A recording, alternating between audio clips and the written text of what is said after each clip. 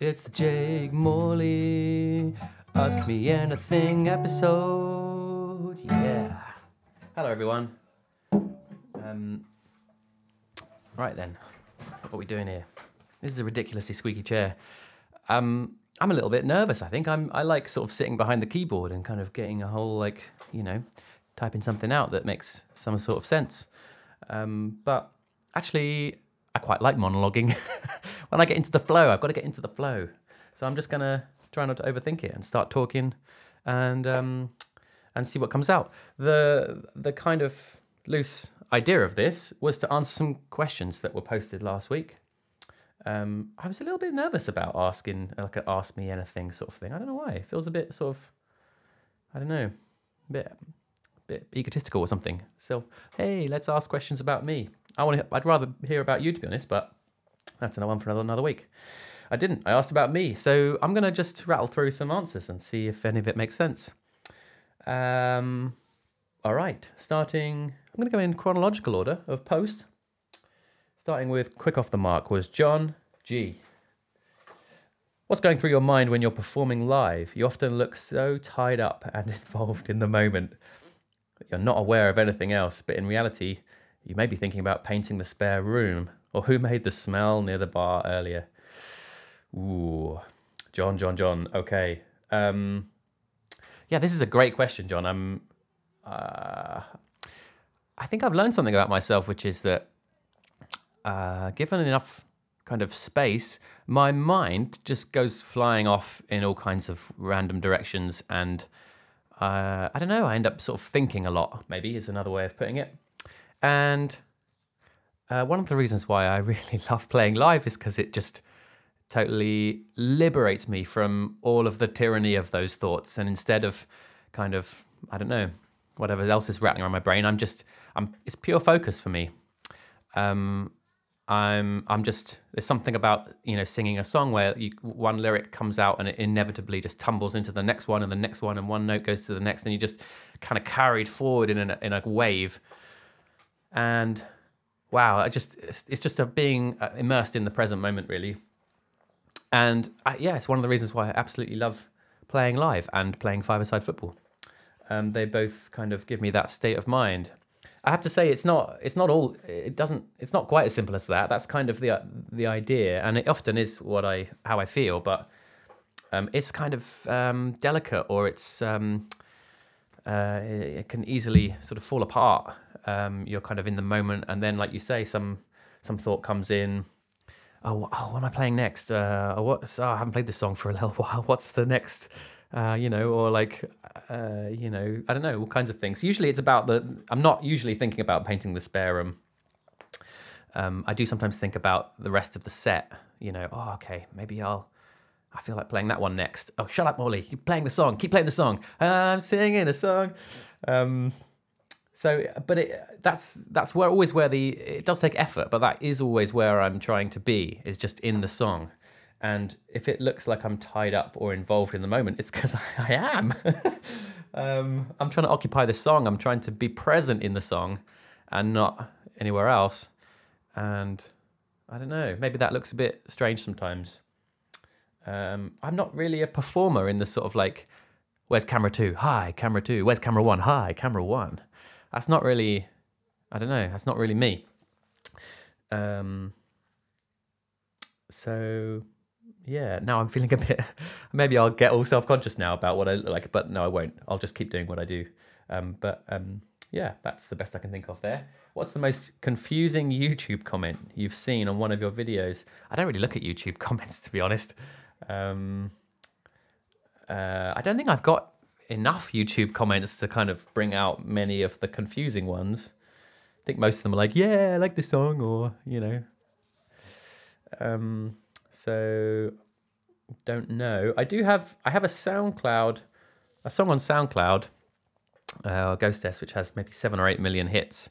And that has quite so many random comments. A lot of people listen from like Tehran and Indonesia and Egypt and, who knows, all kinds of places. And sometimes I check out comments on that every now and again. And sometimes I'm like, huh? But I don't know. Maybe leave me a confusing comment and then I'll have something to talk about there. Stephen Thomas writes, I feel like I'm on Saturday morning TV or something. Stephen, age 7, writes, given a choice, which one would you most like? Who would you most like to cover one of your songs, Christine McVie or Stevie Nicks? What a choice! Imagine a world where that was your life, where you just had the two of them going, which one's it going to be, Jake? And you had to pick. Surely it would depend on the song, I'm sure. I mean, that's just absurd. I think Christine McVie probably. I think Christine's writing I've enjoyed Christine's writing more. But Stevie Nicks' voice, I don't know. That both of them, they're just legends. I think I might go with Christine, perhaps. But maybe only so that if Stevie Nicks is listening to this, then she'll be so affronted that she'll have to write to me and say, "Oi." Okay, next up we have Keith. Something. My question to you is, there must be many memorable moments that you have witnessed as a performer on stage. Oh, Keith, you're right. Gather round. Let me tell you a tale. What is your funniest memory? Well, funniest narrows it down a bit. Funny is a subcategory of memorable, I would say. Funniest. There was one time when touring with my band, we used to do this, kind of had this thing where I would do a few solo songs in the middle of the set, and then I'd start playing Be With Me Once More. I'm a gripping book. And then one by one, they'd been off stage and they'd come back on stage and join in as the song progressed. You might have seen it before. We did this one gig where I did the solo songs and I started the song and I saw Kev come on stage and he was dressed up in like fancy dress, basically. There must have been some sort of it's like a theatre-y sort of, there's dressing up boxes and stuff. And whilst they'd been backstage, they all put on ridiculous outfits. And so one by one, they all came on stage wearing, I can't even remember, probably the trauma wiped the actual memory from my brain. But I remember it was quite funny. And just as the song progressed, it was like, oh God, what's John going to be wearing or something? What's next? That was quite good. But feel free to ask about the other kinds of memorable. What, if anything, writes Michael Hill, did you learn from the late, great Colin Verncombe? Colin Verncombe, for those who don't know, absolutely wonderful artist who also went by the name of Black. Had a kind of a big hit in It's a Wonderful, Wonderful Life. And even the fact that that's kind of the way you present him in some ways. It seems like a shame. He's got this whole enormous catalogue of wonderful songs. He wrote and released albums for a very, very long time, 20, 30 years or more, I don't know. But yet still, people don't know. It's so wonderful. So it's kind of, because he had other almost hits, but that was the one that everyone knows. Which feels, maybe that answers the question, what did I learn from him? It's what it's like to have a hit, I suppose. It sort of in some ways makes you more one-dimensional to other people. Like, oh, you're that guy. Okay, cool, done. Yeah. Which is obviously things like that are a blessing and a curse, depending on who you are. And some people it's just pure blessing, and some people it's pure curse. Obviously, it helped him tremendously and financially, and from his all kinds of other ways from his career. But yeah, there was I learned the other side of it, which is the albatross side, where it's like, I think I once saw him play. I don't know if it wasn't on the tour that I supported him. So I think part of the reason why Michael's asking this is because I did a support tour with Colin. I'm guessing. But on a different tour, I think he played it in like the second or third song. Shush. I shouldn't do that. Oh, God, this is all going wrong. Is this still recording? Okay, good. In one, I saw him play once where I think he played it like the second or third song. It's so wonderful. And then at the end it was like, there we go. For those of you who come here to hear that, it's like, there you go. You got what you came for. if you need to leave, maybe even one or two people got out. I can't remember, but it's his way of saying I'm actually a serious artist. I've written many great songs that I think you should listen to, not just that one. But the tour I did with him, he did it as an encore a cappella, and it knocked the room for 6. It was amazing. So, yeah. Right then, next up, Lewis, what are all the guitar tunings you've used across all the songs you've written so far? Well, I mean, I have a few, but to be honest, I do spend a lot of time in 2 in particular. One is standard tuning, and the other is this other tuning called DADGAD, D-A-D-G-A-D. D-A-D-G-A-D.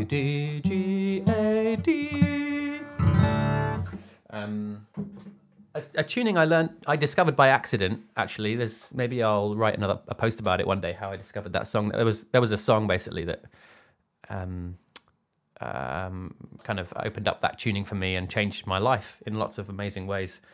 Maybe I'll do a kind of proper post about it sometime soon. But I have other tunings. There's random. I sometimes go from DADGAD to Dad for Shad. And sometimes I do other variations. But those are the main ones. I don't know. Yeah. I probably am due a random guitar tuning revelation where I'm like, wow, so for good buff. That's the next one. Okay. Out of all the venues you've played, which has been your favorite and why? That's Ian. Thanks, Ian.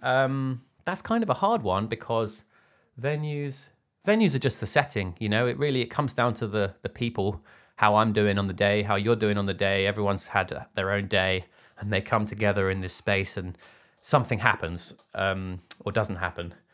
And the venue is sort of I don't know to get too hippie-ish about it, but that said, obviously, I mean, I do love I love big, beautiful theatres. They are kind of amazing. And so like Hammersmith Apollo was quite a thing for me. And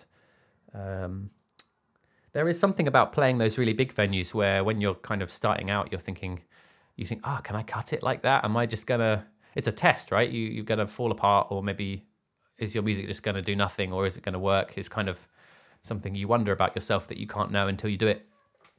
And I remember feeling really satisfied after I played venues like that, or like big, huge festival environments where there's like just tons of people in front of you. Can I do this, or am I just like, satisfying feeling of that. I felt like I could. But that said, a lot of my best memories are from small venues, just little cauldrons somewhere where, good sound. I love good sound. Obviously, it helps a lot. Kind of, maybe that's not as specific as you would like, but that's what I've got for you. In fact, Shepherd's Bush Empire. I remember playing that. It's like on the bucket list, as everyone wants to. Cool! Wouldn't it be great to do a show there? I did a set there once, and I wasn't happy with it. I wasn't quite doing what I wanted to do, and I left feeling kind of disappointed. And that goes to show, really, is the venue only does so much. Really, it's down to the moment and whether how you feel. Doesn't the venue can't make you a great performer. Can only just be like, there's a stage, go do your thing.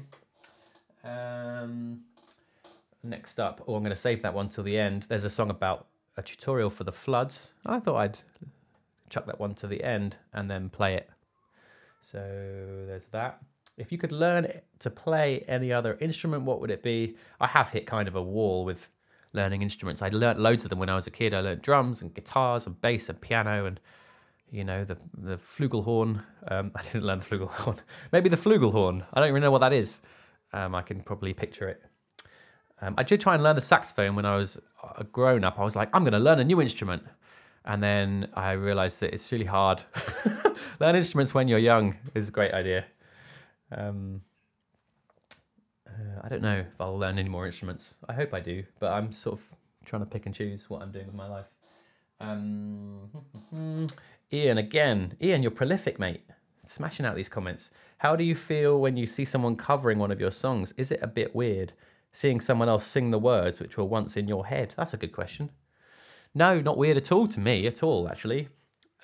Whenever someone's covered one of my songs, I'm just like, whoa, that's awesome. Just pure joy, actually. Pure joy that there's something I made, and just seeing it outside of me in a totally different context is nothing but pleasure. Even when they do a rubbish job or something, or they get it wrong, it's just like, cool, you must have found a connection there to even, give it a try. So, in fact, I might do a little bit of a covers post as well. This is good. I'm coming up with all kinds of ideas for what to send you next. All right. Is there a question in this one? Andy says he discovered my music when I was playing at the Why Not Festival in Derbyshire in 2011. Yikes.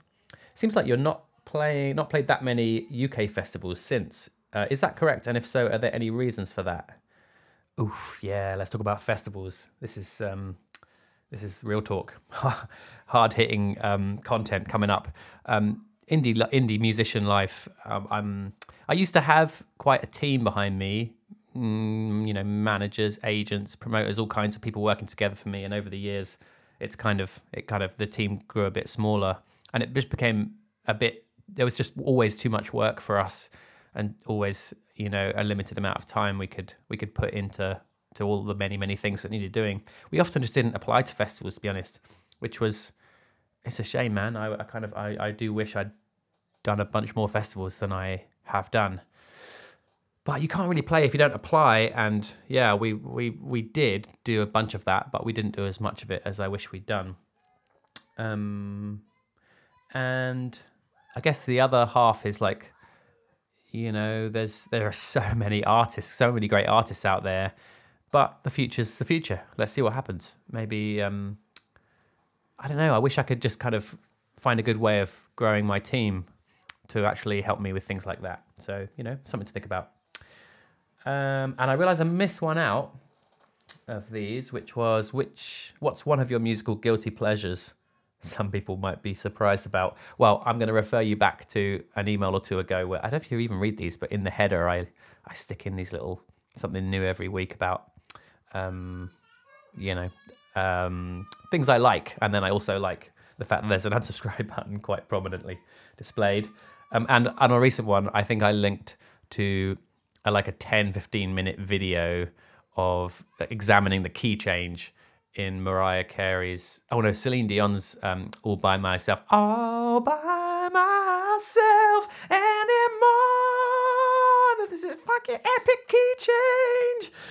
And it is, so yeah, there's your answer, mate. I don't know if that's, if I should be guilty about it and how pleasurable it is, but I enjoyed it. I'm in for that every now and again. So there we go. All right, and then I've saved this one to last. This is Alex, who writes, any chance of a tutorial for the Floods, even just a simplified version? I'm guessing you mean a guitar tutorial, and not just sort of me like a lectern. Just that's more of a lecture, isn't it? But anyway, I'd really love to get into more of these, to be honest. Guitar tutorials. So I did a few on my YouTube channel, and they sort of petered out a bit.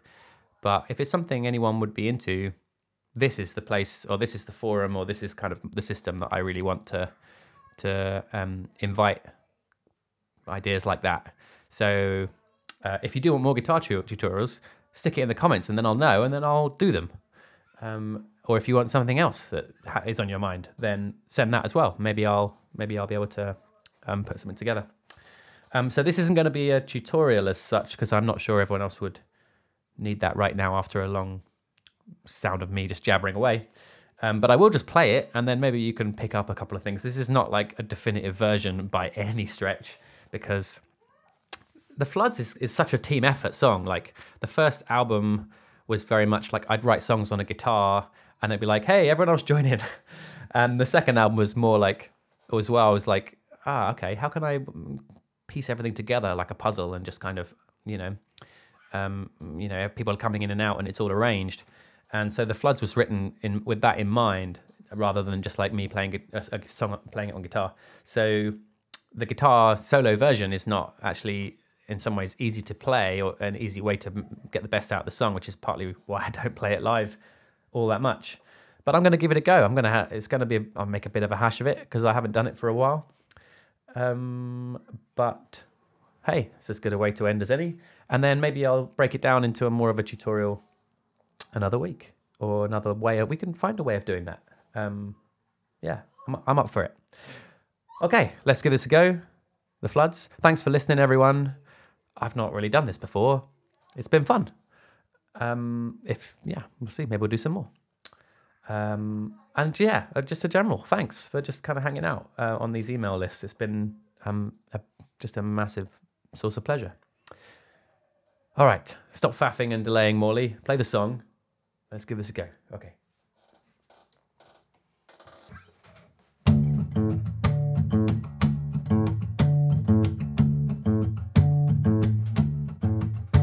The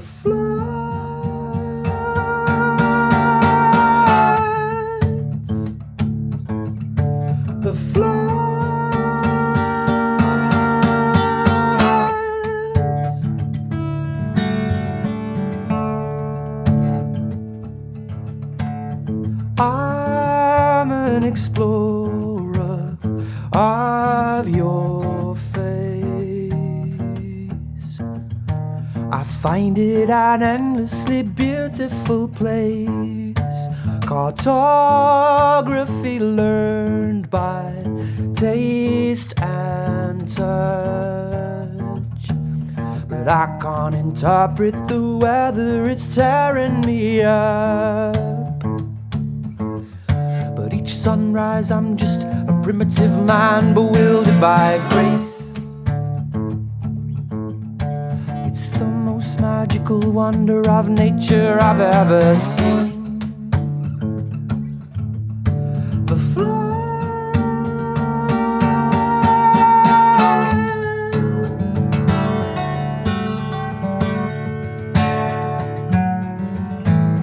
I'm an explorer of your face, a marvel of drama, proportion and space. I tried praying to sun gods, now I found words. And now is the time to discover the cause of the floods.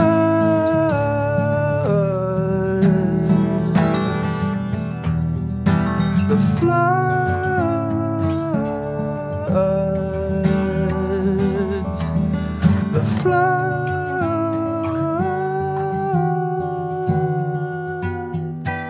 But each sunrise I'm just a primitive man bewildered by grace. It's the most magical wonder of nature I've ever.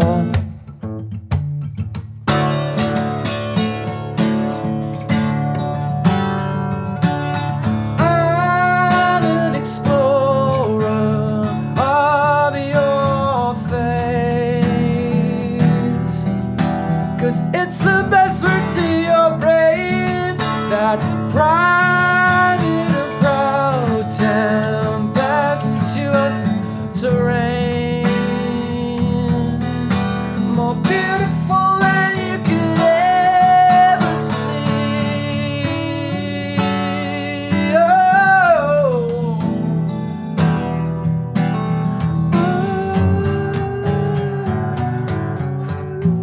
Sunrise, I'm just a primitive man bewildered by grace.